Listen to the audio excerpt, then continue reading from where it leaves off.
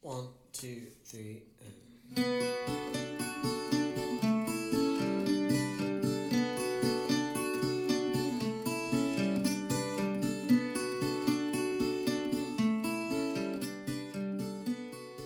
Hello, everyone, and welcome to Season 2 of The In-Between. I'm your host, Naomi Loud, and boy, do I have a treat for you this season.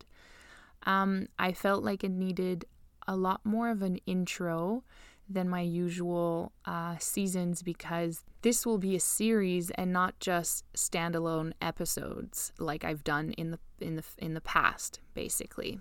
So for those who follow me on Instagram, I've posted an IGTV video about just this and the origin story of how this came about. I will be giving a little bit of an intro here too for those who don't follow me on Instagram. So you can just skip ahead if you've already heard this. So basically, for people who've been following me for quite a while, or even on this podcast, I've mentioned quite a few times that I've written a memoir. I wrote this memoir when I was 27 and then finished it when I was about 31. There's a lot more to this, and I think that I will be talking about the story more in future episodes. But a lot happened in between me beginning that memoir and then me finishing it.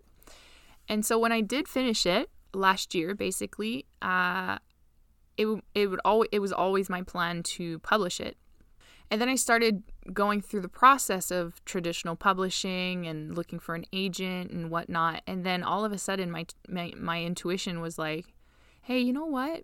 I think that's not what you're supposed to do. And then I was like, oh, really? That's not what I'm supposed to do? I wrote this whole book and now I don't want to publish it. And so I was like, okay, I'm just going to focus on something else now because, what else am I going to do? Just linger on this feeling of like, I made this thing and now no one's ever going to see it.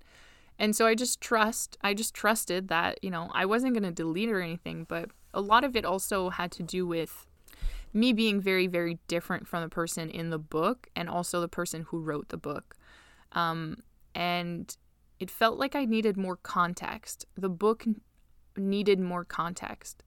And because you can read this book as a standalone story, but because of what I've uncovered while writing this book, I felt like there was a book within the book within the book, if that makes sense. Very meta, And then obviously cancer season came along, and I had this idea that really inspired me of sharing this memoir on the podcast instead of written form. So this will be a series of me reading to you my memoir, but it's not just that. What I really want to do also is that I had the idea of looking up a few key dates, especially at the very beginning of this story. So this story spans from me turning 20 and then up to 24, basically. And there's a lot that goes down, to put it lightly. And I don't want to divulge a lot, but it's definitely I find that it's quite a peculiar story, especially at the beginning. But it involves someone else. It involves my ex, obviously. So yeah, like all the names have been changed, and no one's gonna know who he is, and sucks to be him anyway. So because some people who follow me actually know him personally, but there's nothing in the memoir that's a lie, and I made damn sure of that. So that being said, I looked up a few key dates of us meeting, and you'll see a few other things, and I noticed that the astrology of it was insane. I was going through once in a lifetime like transits, more than one actually, and it just sort of made everything more like, it was like an aha moment. I was like, oh, that's why all of this was so intense. Oh, so this is what I want to do, is to sort of, read excerpts of the book to begin with, and then finish the episode with me unpacking the astrology and sort of giving context alongside the story. And if in some episodes there's not a lot of astrology to talk about, I also want to unpack a few things that have been going on, because the thing about this book is when I was 20 to 24, there was a lot of unanswered questions in my life, things that I was questioning that did not make sense, and I didn't have the answer. So in the book, I chose not to answer those questions, but I feel like and I think that's why I needed more control over this story, because I feel like there needs to be an answer.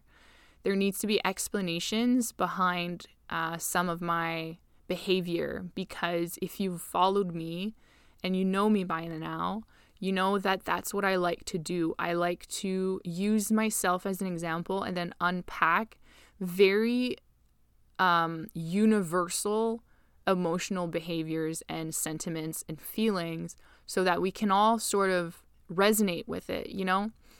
This story is not for me anymore. It's not me being like, please listen to my story. It's like, I want this to be for us. I want to open a dialogue. I want to invite a conversation, you know? So I invite questions or comments or anything, because I'd love to just use this story as a stepping stone to talk about all of the things that we don't tend to talk about that much. And unfortunately, that includes, you know, violence and sexual assault and you know, very not touchy subject, but touchy for some. So without further ado, this is episode 1, The Coldest Winter.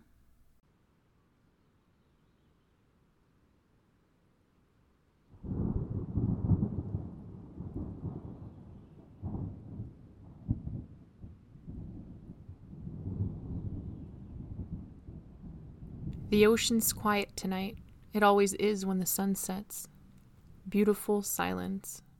The water laps against the boat, and we lower our voices, hushed as not to disturb the ecosystem surrounding us. I gear up in silence and pay special attention to the sounds around me as I assemble my gear touch by touch, guided by memory. Engulfed by darkness, everything feels more ritual than routine. I double-check my dive torch, turning it on and off, on and off. When the dive master gives me the okay to jump, I leap forward and fall into the black velvet below. As I wait for the others to jump, I float. The water's so dark I can barely discern my own submerged body. I drag my hand through the water. The bioluminescence created by microscopic creatures light up the sea like shooting stars. It's beautiful, as it is awesome. When my dive leader gives us the okay, we begin our descent.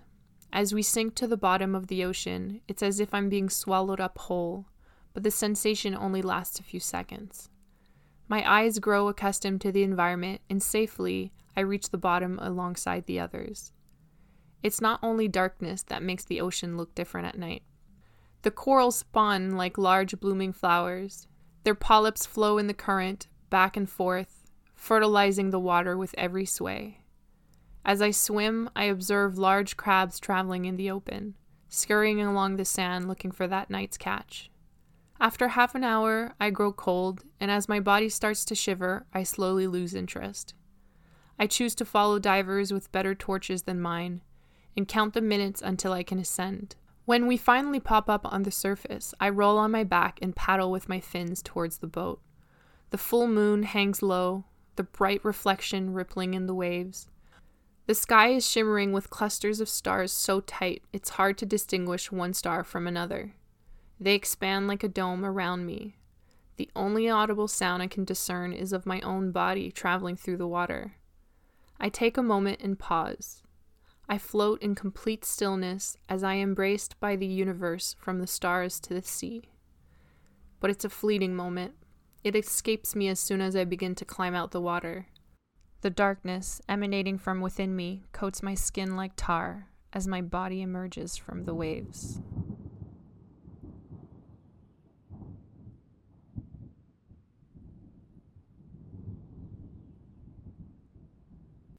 It's summer 2007, and I'm huddled in the corner of the dark kitchen, the harsh glare of the computer lighting up my face as I browse the internet for volunteer programs to apply to. I'm about to turn 19, and I should have graduated college already, but I still have one semester to go before graduating in the fall. School hasn't been my priority, partying has. So I chose a lighter course load to optimize my binge drinking. But now, I'm over it. I'm bored to death of the same people at the same bars. Nothing ever changes, and I want out. It's well after midnight when I finally discover what I'm looking for. I can't even remember what keyword combo I typed into Google to get me there. But here I am. I've landed on a British website, an organization called Green Force, where they offer volunteer programs around the world. It beckons me. Become a scuba diver instructor in Thailand, it says. My heart speeds up as I lean closer to the screen and swallow hard. Scuba diving? I don't even know if I like scuba diving, let alone move across the world to become one. But as soon as I read it, I know this is it. I know I've just discovered something big.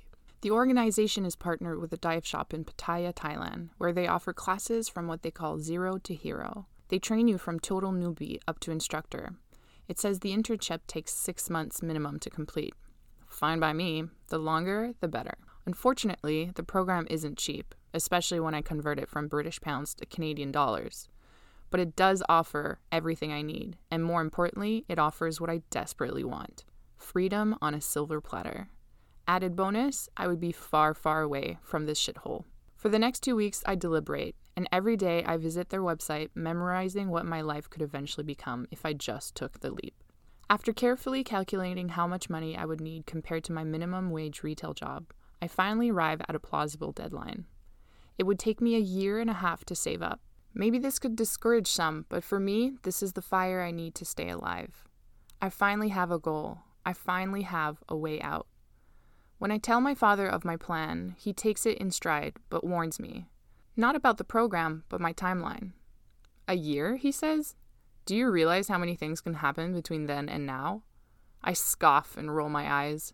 Dad, please, nothing ever happens to me. Why would this year be any different? 7 months has passed since I began counting down the days till my eventual escape. I'm now less than 1 year away. Since my graduation in January, I've been working full-time. Nothing else matters but working overtime and saving for my brand new life. A few days a week, I visit the dive shop's homepage to remember all the reasons why. I'm not currently happy, but at least I'm satisfied. I still live at home with my father. It's been just us two for a while now. My older brother, always gone or living with his girlfriend. We've been living in the same apartment for over 1 year now, the closest thing to stability I've had in years. But by the time my father walks into the kitchen, I could tell this was all but a fleeting feeling. He crosses his arms over his chest and looks at me. "We're moving," he says bluntly. I'm shocked, but not surprised. My father has an extensive track record of moving in with his new girlfriends, always after only a few months of dating and always convinced it will work out this time, dragging us all down along with him. "Dad, please don't do this again." He scoffs as he shifts his weight from one foot to the other. He tells me that he's allowed to think about his own happiness and that this is happening whether I like it or not. "Naomi, you're 19, he says. "If you're not happy with how I do things, then you can find your own place." In a way, he's right. I should have left when I was 18, but I have a new life to save up for, and every cent is dedicated towards making it possible. Defeated, I lock myself in my room and call my sister crying. The same week, she drives down from Montreal and takes me out for lunch. My sister's 8 years older than me, and everything she does impresses me. We sit at the bar, and she introduces me to Canadian Club on the rocks with a splash of ginger ale. I feel so damn fancy. Over lunch, we devise a plan for me to get the hell out of town. "Look," she says, her eyes shining, "you always said the only thing stopping you from moving to Montreal was school. Now you've graduated. You have no excuse." She takes a sip of her drink, pleased with herself. She knows, and I know, she's right. But what about my trip to Thailand? I can't afford to move to Montreal and pay my own bills while I'm saving for all of this. She waves me off. "I'll take care of that. Just promise you'll move in with me. Deal?" Resolved, I smile and then hug her. "Okay, I promise." 3 weeks later, I've quit my retail job and packed up all my stuff in my sister's boyfriend's pickup truck. We haul everything I own, which is very little, and head to Montreal. This is my 12th move since I've left my childhood home when I was 8 years old. I hate to admit it, but my father was right. A lot can happen in a year. I've been living with my sister for 3 months now, and I'm weeks away from turning 20. The city stimulates me, and I can hardly believe I've stayed in the same drudgery of my hometown for so long. I walk alone downtown, getting lost in the crowd of strangers, and revel in the multitude of opportunities presented in front of me.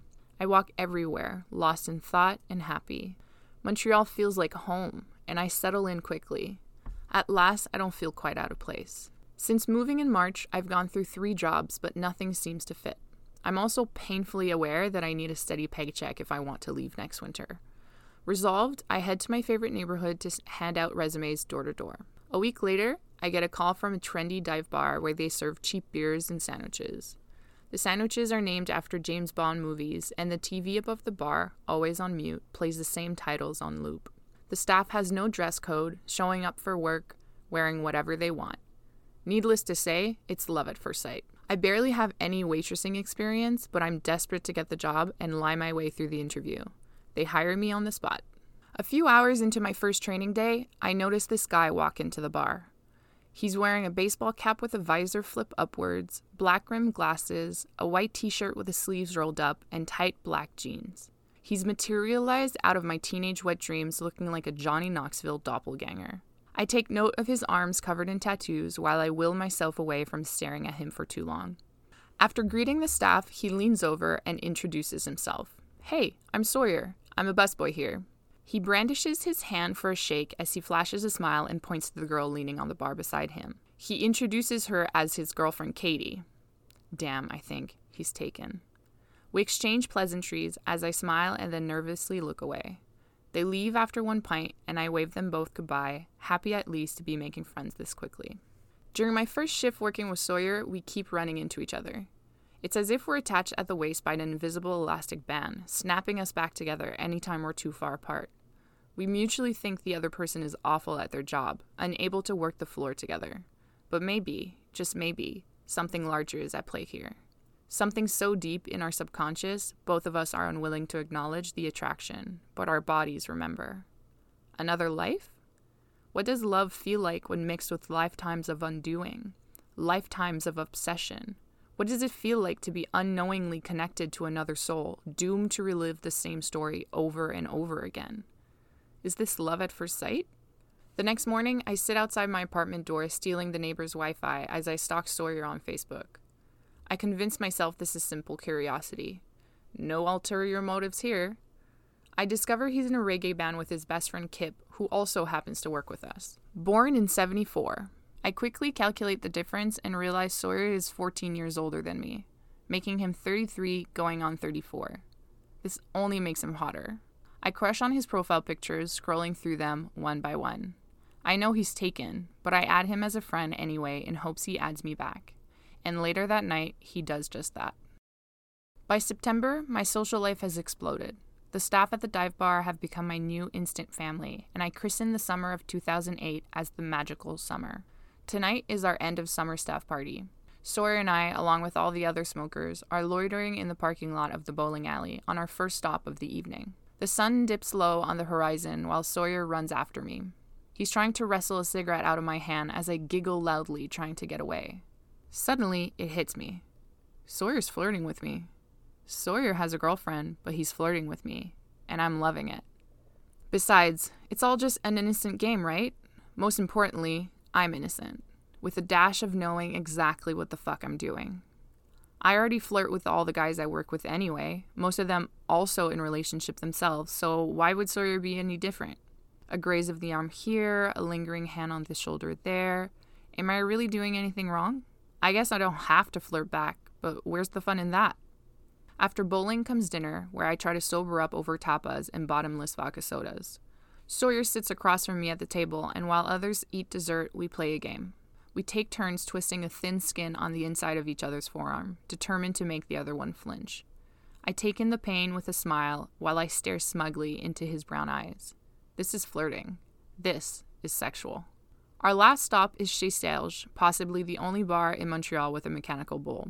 Last thing I remember is watching Sawyer jokingly dance on top of the bar alongside some of the other guys. He's wearing a button-down shirt with snaps instead of buttons. the checkered kind, the smoking hot kind. I smile as I look up at him and him down at me. I lean over the bar stools and rip his shirt wide open, uncovering a stomach tattoo that leaves me only wanting more. The sound of the snap, snap, snap of his shirt electrifies me, as the surprise in Sawyer's eyes makes my mouth water. The next day, I wake up with bluish welts all over my left arm. I smile, pleased with myself. The bruises are proof Sawyer likes me. It connects us both on an even deeper and intimate level. But yet, unconsciously, I've signaled to Sawyer that I can withstand pain and go to great length not to complain about it. I should have known we were doomed from the start. The city is now covered in ice and snow. My plane ticket to Thailand is bought, and the countdown has officially begun. I've had a few crushes here and there, including Kip, but nothing can distract me long enough from thinking about Sawyer, from obsessing over Sawyer. It's a naive schoolgirl kind of obsession, or that's how I like to call it. But it's so much more than that. I tell all my friends about him, and even go on and on about how lucky I'd be to find someone just like him. Sawyer and I have been texting for a while now, always work-related, but it seems I always have a burning question, and Sawyer always has the answer. He's become my dreamboat template of what the perfect boyfriend should look like. A few weeks before Christmas, I message him on Facebook telling him just that. I'm parading my affection as innocent. I act like my love for Sawyer is unrequited, as if I hold no real power over the sanctity of his relationship with Katie. He's loyal to his girlfriend, period. Yes, Katie visits the bar, but not often and never for long, so I continue to play with fire and hope to burn myself in the process. I find excuses to stay after hours just to spend more time with him. We drink Jameson until the sun rises, sitting at the round tables in the back so the cops won't catch us. Sometimes we have chugging contests, generally because I tell the boys I can beat them. I never do win, but I always come close second or third. I then head home swooning from lust and cheap beer. If only I could have a piece of him before I leave, then my obsession would be satiated. I convince myself that my fantasies, which are countless now, are most likely better than reality. I have a history of this kind of obsession. Since my teens, I've latched on to one boy, typically unavailable, or even better, a stranger. I did this in high school, then continued the pattern in college. I would stare at them from afar, making them stare back. An eye game that fueled my infatuation till the next time we crossed paths on our way to class. I would never end up dating any of them. As soon as our interaction would materialize into more than just a fantasy, I would get uncomfortable and run away or avoid them. Then I would find someone else to obsess over. But those were all boys. Sawyer's a man. He's different. Therefore my fixation is different. I lay in bed at night thinking of him. I replay my favorite fantasies, which typically entails Sawyer fucking me on the bar at work. I replay it in my mind until I fall asleep, looking forward to my next shift with him. I can always count on our Thursday shifts together for my weekly dose of Sawyer. If it's a slow shift, I spend most of my time sitting near the sink staring at Sawyer while he washes dirty pints in pink soapy water. I love everything about him, from the punk rock tattoos on his arms to the way his name sounds on the tip of my tongue. What I love most about him, however, is his age. Sawyer had been shocked when he discovered I was 20 years old when we first met, and he still teases me about it months later. All of it makes me want Sawyer even more. Seducing him is the only thing I can think about. Perched on the bar, I ask him questions about life and explore his views on marriage and love. You know, typical small talk stuff. Sawyer smiles and answers every single one of my questions as I sit legs crossed studying him. He rarely asks me questions back, but I don't care. I can sense he enjoys the attention, and I am more than willing to give him all the attention he wants. And as the weeks go by and my departure date grows closer, both Sawyer and I slowly start to let our guards down. It's obvious now. Maybe not to others, but obvious to each other. Our mutual desire for one another is insatiable, and the buildup is intoxicating. Drunk with desire, and usually something else, I become careless. We're playing a dangerous game, a game that would consume us both for the next 4 years. We are days before Christmas, and I am set to leave in less than 3 weeks. I'm sitting at the bar after hours, and somehow Sawyer and I have been left with the keys of the place. We pour Guinness from the tap and share a bottle of Jameson with 2 of the bar's regulars. Business as usual. Sawyer is staring at me in between the taps while he pours us another round of beers. I can see it now, the sex in his eyes. I shoot him back a look only a girl in her early 20s can muster up. half drunk and full of thirst. I can see now how he looks at me, how he undresses me. I would kill for that feeling to last forever. His eyes on me, watching me. But then I blink and it's the morning after. My brain wakes up before my body does while my eyes are still glued shut by a Guinness-induced coma. My subconscious tugs at the end of my mind, eager to remind me how my night ended. I rise from the dead, gasping. We kissed. I let out with a croak. It finally happened. But the memory of the kiss now blurry as I try to replay it in sequence in my head. I'm desperate to keep the moment intact, to preserve the feeling and make it real. Through the boozy haze, I recall Sawyer and I walking up the stairs to Miami, a grimy after-hours known for, of all things, its ribs. Then I remember sitting across the table from one another. I grow bolder under the influence of whatever booze we've smuggled in and play footsies with Sawyer's crotch under the table.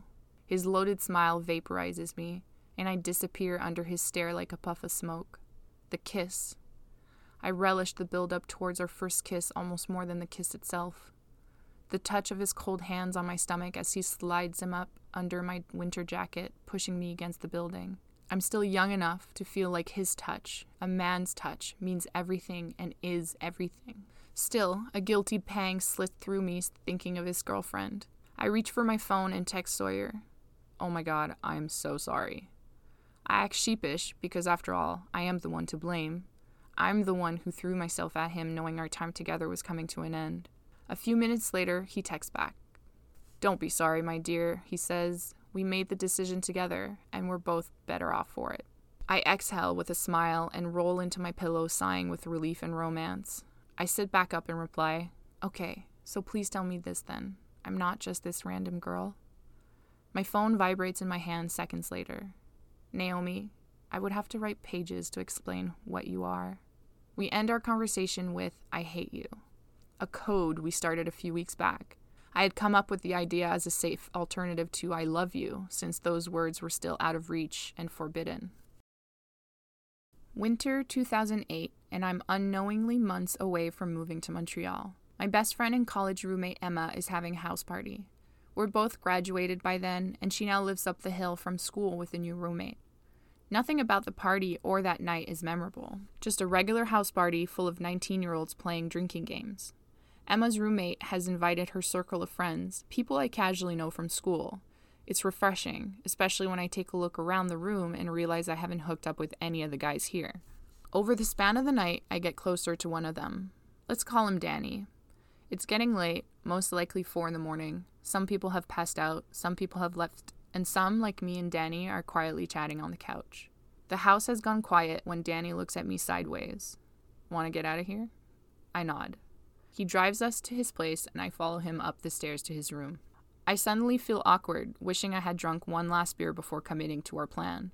Sex is fine. I even remember thinking it's better than most. But the bar has been set very low. The only thing I have to compare it with are 2 years of drunken one-night stands. The next morning, he buys us coffee and drives me home. I think, how nice of him to buy me coffee, and even taking the time to drive me home. His common decency makes him a true gentleman. A real testament of the top-notch dudes I've been hooking up with. I can't remember if I kiss him when I thank him for the ride, but I do think about it the whole ride over. As I slam the door behind me and head towards the building, I've already come to a conclusion. I'm done having meaningless sex. It's all I know. 19, and I've never had a boyfriend. I don't even know what it feels like to fuck sober. Danny is my catalyst. Whatever the underlying reason, and there's many, I'm done. I haven't gone more than 3 months without having sex since I was 17. And this doesn't even include losing my virginity at 14 with yet another one-night stand. As I snuggle into bed, my small TV on a random channel to help me fall asleep, I promise myself that the next person I will have sex with, I'll love, and he will love me back, no matter how long the wait. A few days after New Year's Eve, Sawyer comes over before his shift at the bar. It's been a year since my self-imposed celibacy. We first waste time watching MTV's Pimp My Ride on the couch before locking ourselves in my room. I put on 808s and Heartbreak by Kanye West and sit next to him on my bed. He scoffs at the music as I unfurl my legs over his, my back to the wall. I ache for his attention and affection. He assures me he'll teach me what good music is one day as he leans over to kiss my lips. I've been robbed by my own abysmal memories, our first kiss now more like a sketch than a photograph in my head. I make sure to savor every touch and every kiss and sear them into my brain. Having sex with Sawyer feels so right that it alleviates my guilt of being called a homewrecker. It's also my first time having sex sober. Ever. I want to melt into his core and stay there forever. I have no fighting chance. I am Sawyer's slave, his disciple, and I am his ticket out of his own dreary existence. Yes, technically, he's still with his girlfriend, but I'm leaving in a week and nothing else matters. We let our bodies convey how much we mean to each other since no words matches the intensity I know we both feel inside. After sex, Sawyer holds me close to his chest as he reassures me one last time. He wouldn't have cheated on Katie if I wasn't leaving. He would never do that to her, but this is different. We're different. Deep down, I know I would have slept with Sawyer no matter what the situation. When he leaves that day, I run back to my room and fall into bed. Sawyer's cologne still lingering on my pillows as I breathe in deep. I'm hooked. When D-Day finally arrives, I sit on the edge of my bed alongside Sawyer as he hands me a tattered book from his bag. It's thin and compact with the corner of the cover page torn off with age. An old copy of Kim by Rudyard Kipling. He'd found the book in a hostel when he visited Thailand a few years back and had kept it with him throughout his travels. He tells me to keep it, while it's my turn to travel alone to Southeast Asia. I silently curse the universe and wonder why I met Sawyer only months before leaving the country. My intuition's pulling me towards the ocean, while another part of me is enamored by a false promise of true love. I cry in Sawyer's arms as we stand beside my sister's idling car. I love you, Sawyer whispers. Shocked, I hug Sawyer even harder. I can't believe he's finally said it. At last, someone loves me. I tell him I love him too and promise I'll come back for him. We kiss one last time, a kiss I never want to end. I watch him turn away and start down the street as I continue to cry. My heart aches, but my tears feel beautiful, poetic even, as I wave him a final goodbye. Our love is true love. I know this because he told me. I believe Sawyer with every part of me, even the parts of myself I hardly understand. Sawyer is my first love, and this he will always remain. Whether the love we share is in fact real, that I cannot say. But at this moment, between us both, it's real. Every single moment spent with Sawyer is a prayer answered, and I long for the day we can be real. Hours later, I wake up on a bench holding my purse tight to my chest and my backpack tucked between my legs. At least I have my pillow from home to rest my head upon. It's freezing in the Heathrow airport as I keep my winter jacket zipped up and my scarf wrapped around my face as I try to sleep. I open my eyes, look at the time and cringe. It's only hour 3 of a 14-hour layover heading to Bangkok airport. I'm in a state of limbo. I wander the airport corridors thinking of Sawyer, still feverish from his last words spoken to me. I love you. I listen to 808 in Heartbreak, only to be reminded of us locked inside my room weeks earlier. Memories of the coldest winter, when we kissed on icy sidewalks, drunk on Guinness and lust.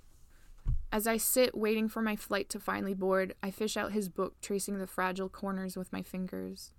I open it, turning the page carefully, and only then do I discover Sawyer left me a note inside. I swallow my heart back down into my chest as I reel from all the romance. I memorize his note, his words heavy with wisdom, as he implores me to wander the earth and explore as much as I can.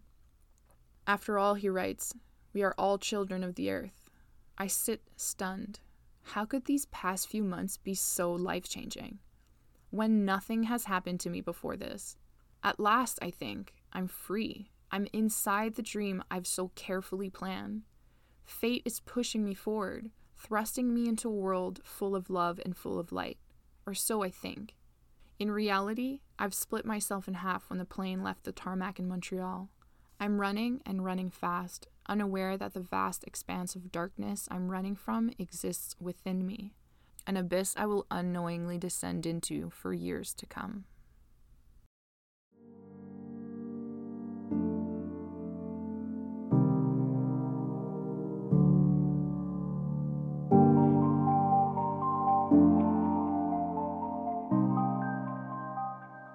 Okay, So, what the hell is going on? Am I right?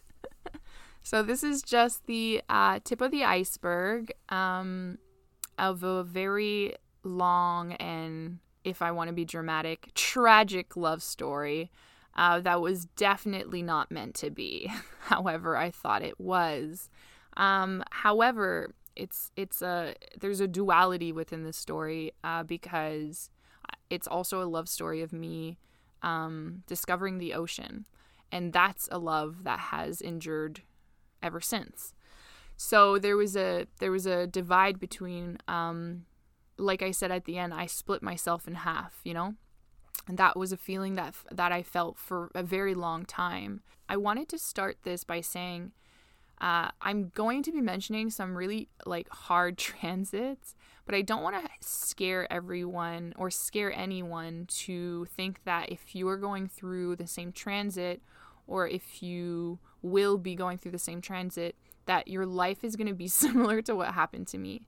I also believe that your transits mirror how your life is currently.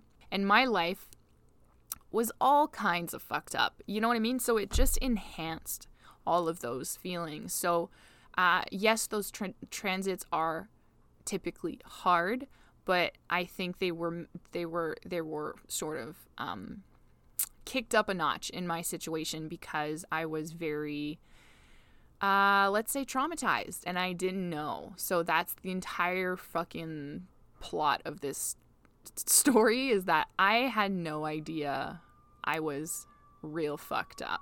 Okay. So the beginning of the story spans from March 2007 to January 2009. So it's about a year and a half. So I want to backtrack to a date that was just before me being in the kitchen, being like, I need to get the fuck out of here, okay? So March 20th, 2007. So that was about a few months before me deciding to get the hell out of Dodge, okay? If you look at the chart for that day, the sun is in Pisces at 29 degrees, which I thought was an interesting fact, because I find that 29 degree is typically it's a critical point. It definitely, it sort of builds up energy until it moves into the new sign. I find there's the best example of this of a 29 degree that we experienced not too long ago was Mars in Aries at 29 degrees when QAnon stormed the Capitol. So there's a sense of, it's not always fated events, but there's a turning point, I find. So that's why we call it critical point.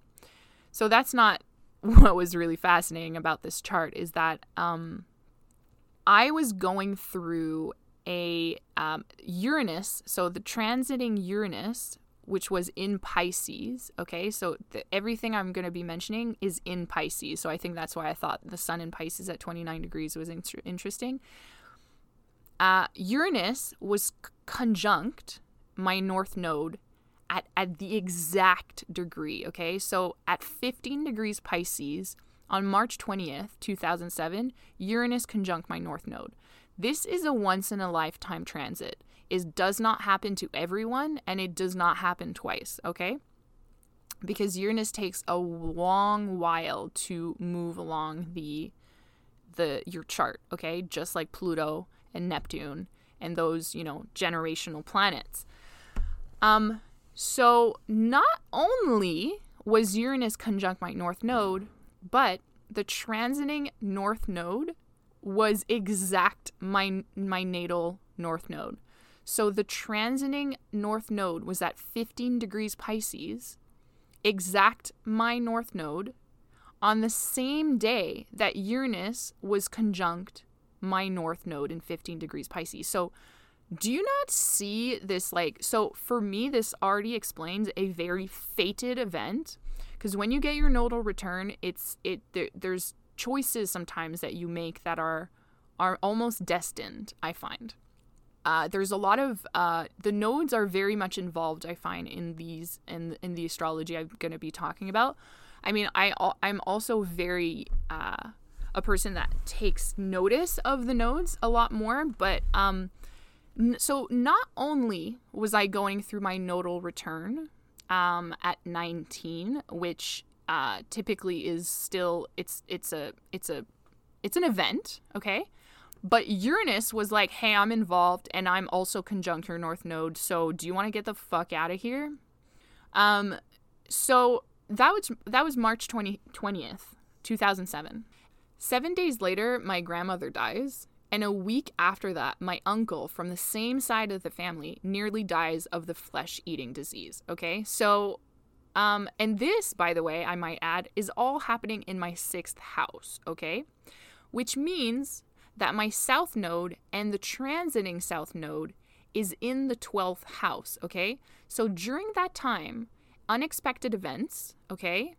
I mean, my grandmother dying, it was like... we saw it coming, but my uncle almost dying from the flesh-eating disease a week later, that was fucked up. And so that whole period of time, I spent most of my time in hospitals or like end-of-life care facilities, which is the 12th house thing. 12th house is associated to hospitals. So my South Node was transiting that whole house while all of this was happening. And then my 6th house had all the Uranus conjunct shit going on, okay? So my 6th and 12th house were really lit up during that time. So it's not surprising that a few months later, 4 months later, I was like, I need to change my entire life. I need to change my day-to-day. I am done with this fucking routine. I am bored to death.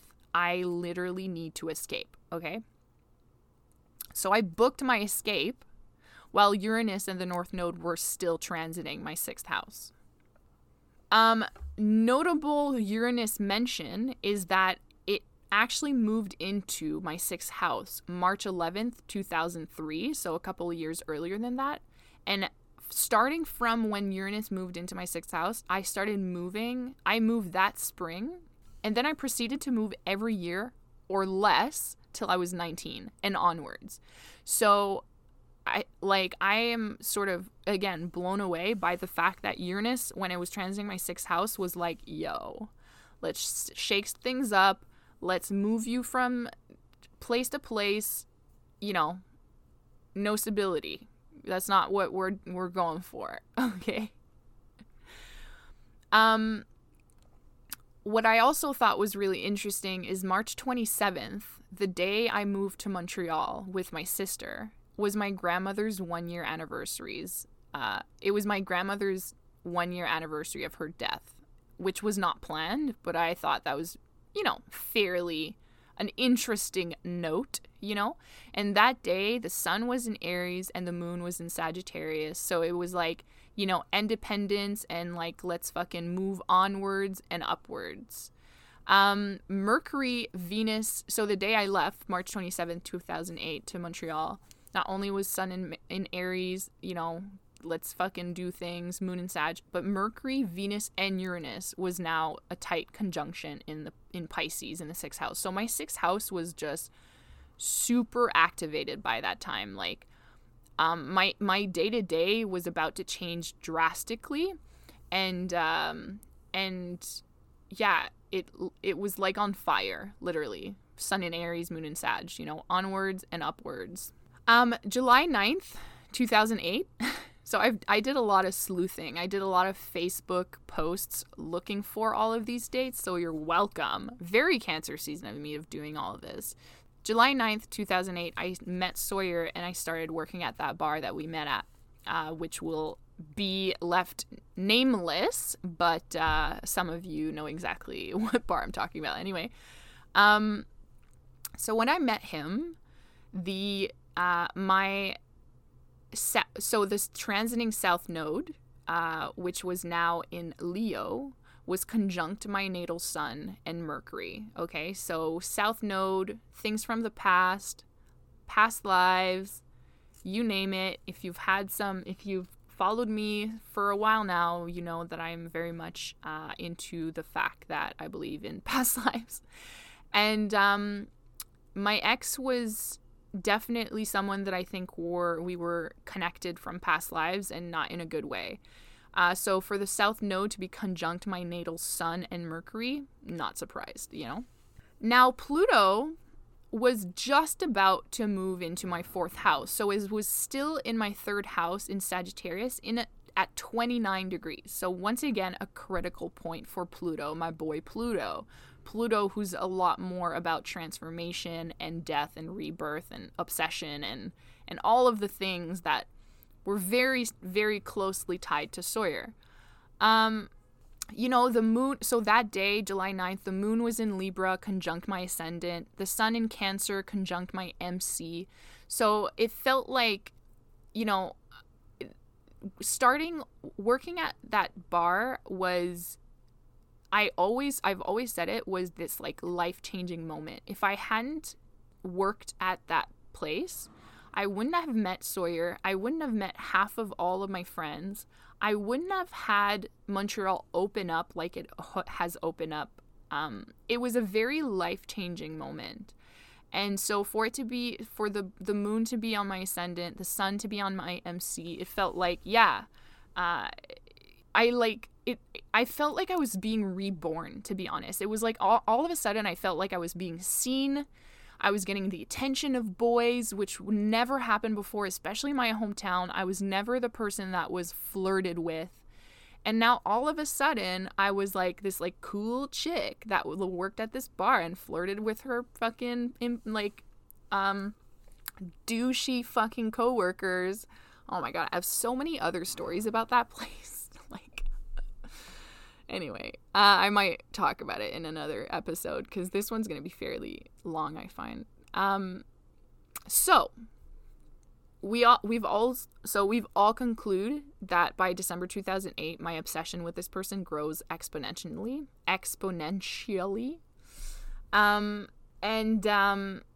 So I'm keeping the good for the last, but Uranus being conjunct my north node was like a whole thing. That was a once in a lifetime transit that I was like, holy shit, I need to talk about this. But interestingly, by that time, Saturn, the lord of time and karma, was transiting over my south node, okay? Very much attached to past lives and karma in the 12th house, okay? So Saturn, the lord of time and karma, transiting my 12th house, karma, okay?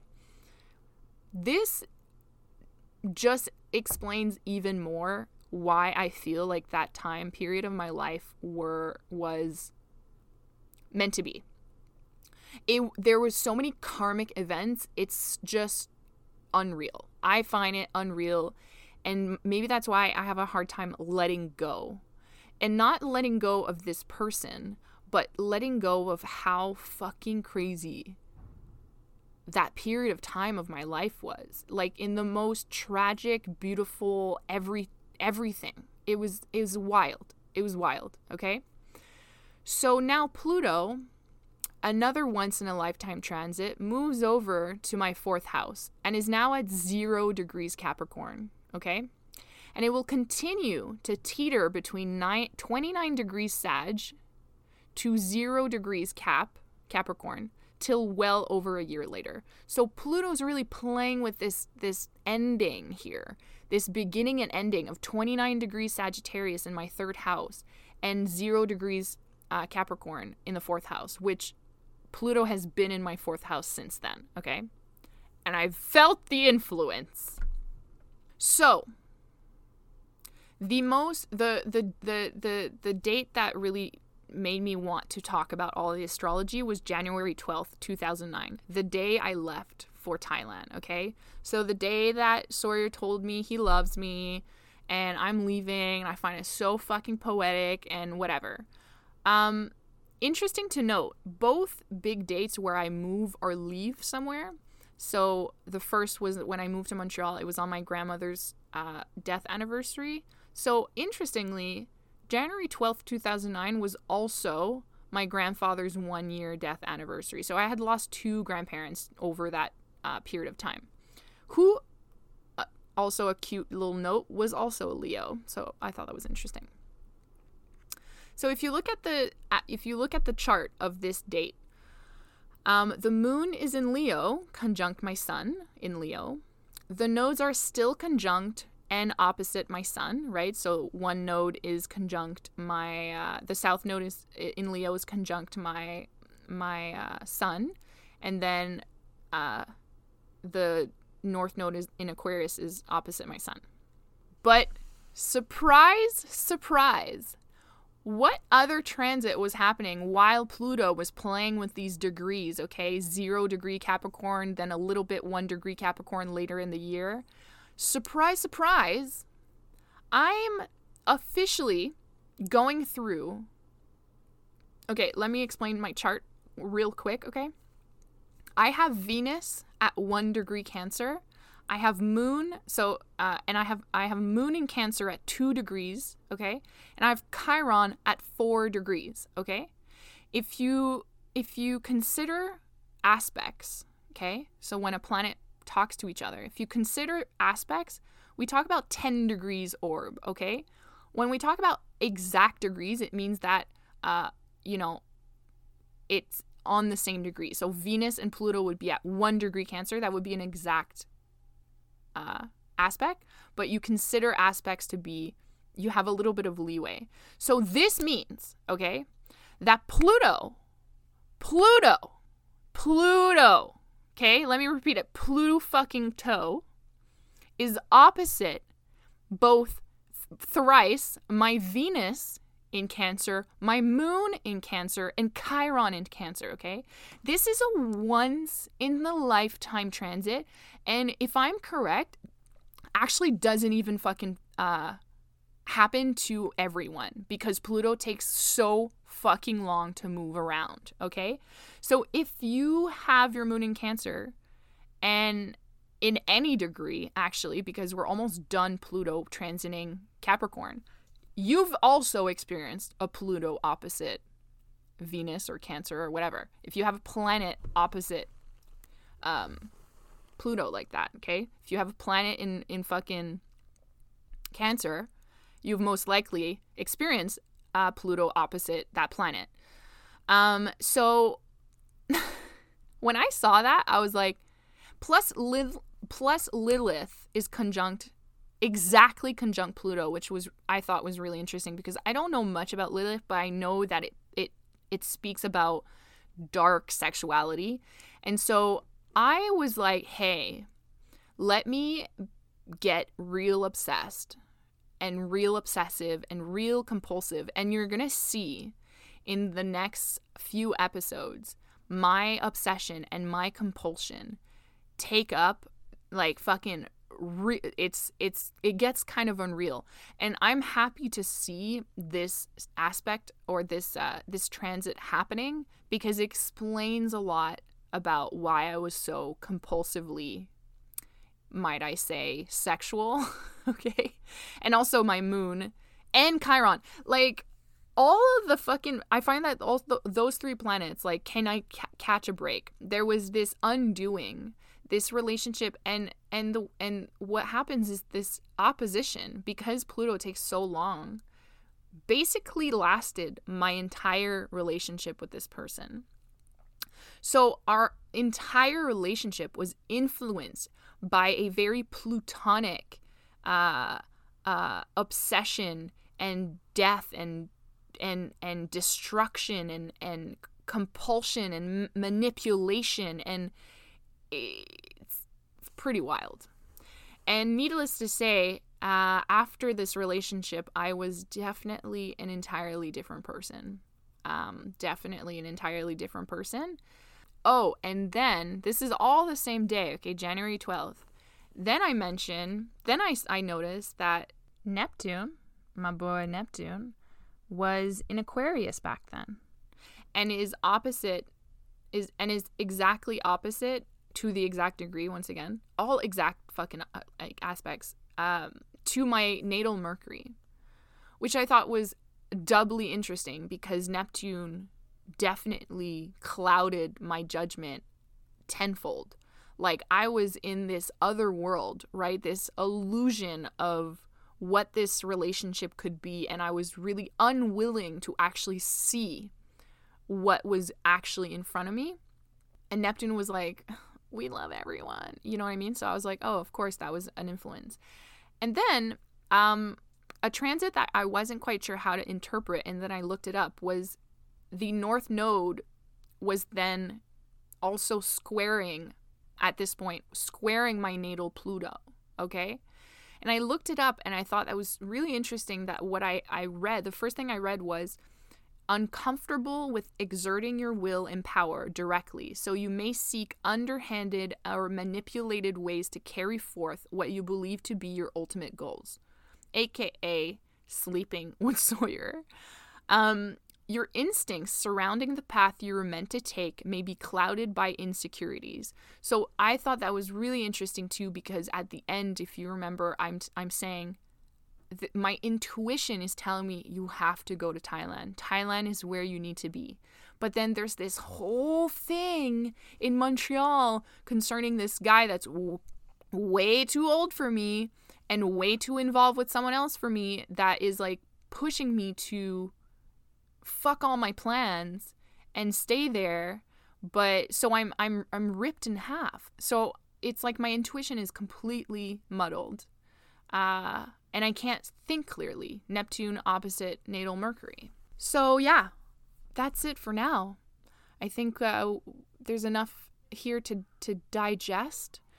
I really hope that you've enjoyed and you'll come on this journey with me further on. And episode 2 just gets even more interesting. So I'll see you next week. Bye.